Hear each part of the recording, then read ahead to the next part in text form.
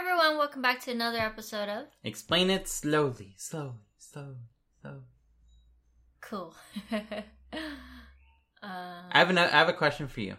I was going to say I have an episode for you, but I have a question for you. That will turn into an episode. For you, our audience. I have a question. So, lately you've been, hamming out a website, and it's looking super cool. Yeah. And I want to know, you learned programming in a very different order than I learned programming. I learned programming first via making websites, and then, doing native development and going, really deep in the fields there. But you were, head first in the fields of, native development. And now you started learning how to, make some websites with HTML and CSS. So, what has that been like for you, who, had a very different programming skill set jumping into web development?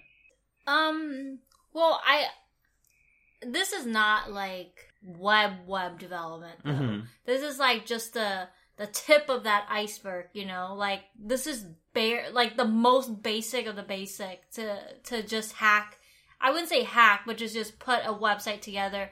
A very basic website, too. It's not even, all that fancy animation, all the intricate layout and stuff. This is just basic. Mm-hmm. And I think so far, it has been pretty easy. Okay. Yeah. I think kind of like you said, I started learning native development first. So, it took me 3 years to finally understand what it is that I'm even doing, mm-hmm. So I think I got the heavy, I guess, the difficult part out of the way. Now I feel and I have developed a mind for solving problems and trying to figure things out. And I think that has somehow helped me with this process of learning HTML and CSS, which is totally different. And I think because I started with something really hard first, to me, this is so easy. Mm-hmm. All I did was read 2 books and then I put together a website, and that took mm-hmm. less than it took me about 3 days to put the website together. And I feel to me that was easy. To a lot of people, maybe it'll take them just a day to hack it together, Mm-hmm. But 3 days was still pretty good for my record. Mm-hmm. Considering it took me 3 years to understand iOS development, right? So it's been easy, mm-hmm. I think, for me compared to iOS stuff. But at the same time, like I said, I'm not doing anything intricate. I'm doing the most basic. Mm-hmm. Which is, I feel that's what Squarespace offers, right? Mm-hmm. If you ever want to build your own website, you can sign up for a Squarespace service where they have all these templates ready for you. Mm-hmm. You kind of just put in your information and then you have a website. Yeah. But, so I'm pretty much building what they are offering. Mm-hmm. For myself. As the end result, not the whole website builder. No. Yeah. But the end results, instead of using a tool like Squarespace, you can just make your own. Do it yourself. Do it yourself, yeah. And for free. For free, exactly. Well, you have to buy the book, so mm-hmm. but books are something that you keep for life, and it's something that you can pass on without feeling you wasted money, mm-hmm. right? You can't pass on an experience. You can only describe it and make people look at you jealously. So cool. It sounds like it's been a pick-me-up for you, because you had a lot of difficulty learning development early on. Yeah. And every new thing you just kind of wanted to try starting, you hit a lot of roadblocks, I remember. Yeah. And it was very discouraging. Uh-huh. So I'm happy to hear that this was not that, and it was a good experience, and it was easy for you to jump in. And something I noticed is you didn't really need to ever ask me for help. Yeah. You were able to do this all on your own. So I was yeah, I'm pretty proud of myself too, because like you said, this was the first time I managed to do something on my own without your help. Mm-hmm. And that's a big accomplishment for me, mm-hmm. So. Well, it's always tough having someone that's there. To fall on, to depend on. If you don't have someone that's there, I feel it's a lot easier to pick yourself back up. Like, it's not, it's very tempting to use that as a crutch when you can. So, but at the same time, I think, like, for what I did, it was pretty easy compared to iOS stuff, though. So could it just be, it's just a lot easier, it's not that complicated, so then that's why I didn't need your help, maybe? Could be. I gave you the HTML book, like, I gave you a few years ago. I gave it to you a few years ago, and it's circa 2010? It was, or 2009? It was 2011 when it was 2011. published. Okay. So yeah, it's quite old at this point. But I did give it to you in the past, and you did read through some of it. In the past, I was just skimming through because I didn't have a need to build a website. So I didn't... Sure, I was like, yeah, I'll learn it, whatever. But I didn't really like, okay, I need a website. And I need it for my product. And I need some way to get there without having to spend money. Right? And so then this time around, I actually took it seriously. Right? It took me a week to read it. And that's because I was a slow reader. But I'm sure and the book was great. Like, every page were just examples. There weren't really, like, explanation into, like, the theory or the history or whatever. Like, you know, as a lot of books are, like, it's very heavy. Whereas this book, I loved it because every single page was just example. Here's the thing you want to build. Well, this is how you do it. And then that's that. And I love that. Because it's, like, very hands-on. I'm able to copy exactly what's in the book. And then I can see it happen right away. And it's also written in a way where it's so easy to understand, you know? So sounds like it was good for you. It was. Proud of you. Cool. So, thanks for listening, everyone. Today is 4th of July, so happy 4th of July if you celebrate that thing. Or happy Fireworks Day. Happy Fireworks Day. We're recording a day ahead of it, hoping that there weren't going to be any fireworks today. There were a few. But we're instead greeted by all the songbirds just going crazy. So if you hear any songbirds... Oh, there are no songbirds. But we hear a lot of songbirds, so I feel like you hear songbirds too. Anyways, that's all I want to say. Okay. We do have an update on Keithan's condition. Okay, why not? It's not really an update. To do with anything. We tend to do a little short thing with Keithan in the end, right? Keithan is our cat, if you are just jumping into our podcast. She's been having this pee situation and she can't control her bladder, so blah, blah, blah. So, and she's currently on medication every morning.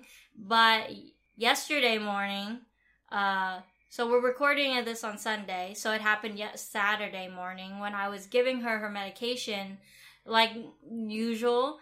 But after I gave it to her, she started foaming at the mouth and was going berserk. Is that what happened? Yes. Yes, I was in bed. I crawled myself out of bed trying to be useful. Could not open my eyes. Yeah, Dimitri was still in bed, and this was at 8 o'clock in the morning because that's when I have to give her the medication. And she started sort of like gagging. She's like, I gave it to her, and I normally wrap it in like this little treat. And normally she's fine. Like, she's been doing it for 2 months straight and no problem. But yesterday morning she started gagging. And then all of a sudden she started foaming, frothing at the mouth and like spitting out lots of saliva. And I started panicking. I started like checking to see if she's okay. But then she wasn't sitting still. Like, she was just running around like the house like crazy. Running away from you. Out of control. And I didn't know what to do, so I started like, Dimitri, like, something's wrong with her. I don't know what to do. And then he came out, and then she started like, wasn't seizuring, but it was scary. Okay, so let me describe it with a little more sleepy eyes. She was running away from Lynn because when cats are like in a panic mode? Yeah, in a panic mode, they want to be alone. They don't want to be like out in the open because they're vulnerable and they still have those instincts. So she's like trying to get away from either of us to a place that she can hide to like not really gag, but like try to get something out of her like mouth. Yeah. And I don't think she had anything in her mouth, but she was like salivating like crazy to the point where it starts like foaming a little. Yeah. So that's why it was concerning. I was like, why would it be the medicine at this point? Because we've been giving her this medicine for like 2 months and it has never caused a problem. So I assumed... so now you're saying you didn't think it was a big deal? No, I assumed it was like something else that she ate, like right before. Maybe she licked some chemical and that reacted in some way, and then that's what's like causing all this. So Lynn, while I was trying to catch the cat, Lynn called the vet, and the vet told us like, "Hey, come in right away, hurry it up." So we put on our best, ready for the outdoor world faces, and we got Keaton to the vet, and she was a little murder mittens to the vet, and they're like, she is every time I bring her in, they said she's very like hard to deal with. Mm-hmm. Which is like super ironic because at home she's the sweetest like creature. Like you can do anything to her and she just tolerates it. Yeah, and she's like that with strangers too. Like we have people come over when we used to have people come over. Like, and like she's okay with being around people. Often cats would go high if there's a house full of people. But like, no, she's just hanging out with everyone. Hang out, sit next to people and stuff like that. So she's like super sociable, super nice. So anytime we go to the vet, that happens. Anytime we come back from the vet, Keaton's like all happy, like coming out. She usually thinks like pee because she peed herself in the cage, in the little handler box thing. And then Sesame does not like the smell of the vet, and anytime she smells it on Keaton, she'll start hissing at her, like a little monster that she is. So you're going off tangent. What happened to Keaton at the vet? Oh, Keaton was fine. Long story short, they pumped her stomach. That's the term, right? They just pumped her stomach. Yeah, they pumped her stomach. Gave us a nice bill for that. And then please sponsor us. This will help pay for Keaton's reoccurring medical bills. Every 2 weeks, we end up going to the vet for some problem with her.